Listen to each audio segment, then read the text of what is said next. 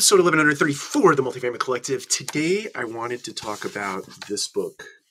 In brief, it's Brené Brown, Atlas of the Heart. For those of you who are listening on the podcast, this book, really, in essence, what it is a more pure and exhaustive definition of words that are emotional in nature.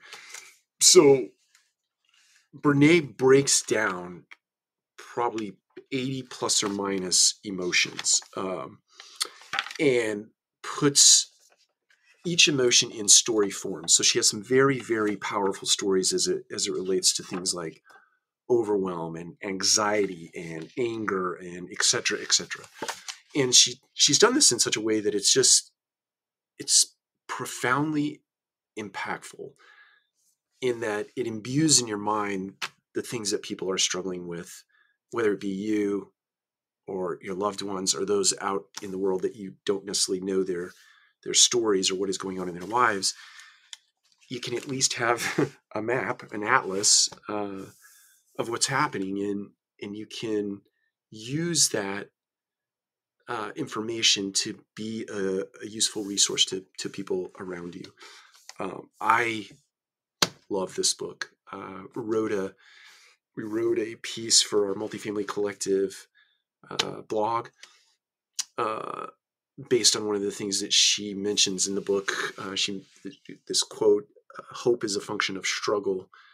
We wrote a piece today about struggle and about hope, and creating hope is really, to the point of the quote, it's a function of struggle. So going through struggles in your life, going through adversity in your life is exercise for that muscle that we call hope.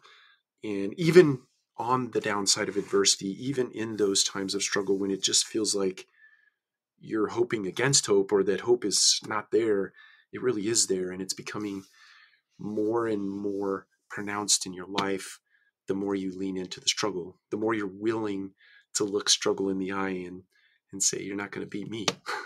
You're not going to beat me. That exercise in and of itself is building your hope muscles. So I'd encourage each and every one of you to pick up Brené Brown's book. It's amazing.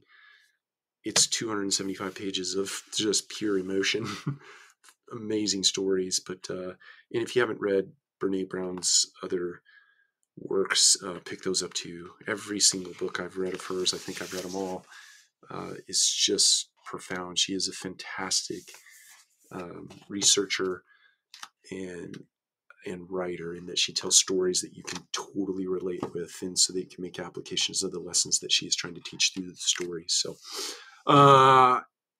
that's it for today. Take care. We'll talk to you again soon.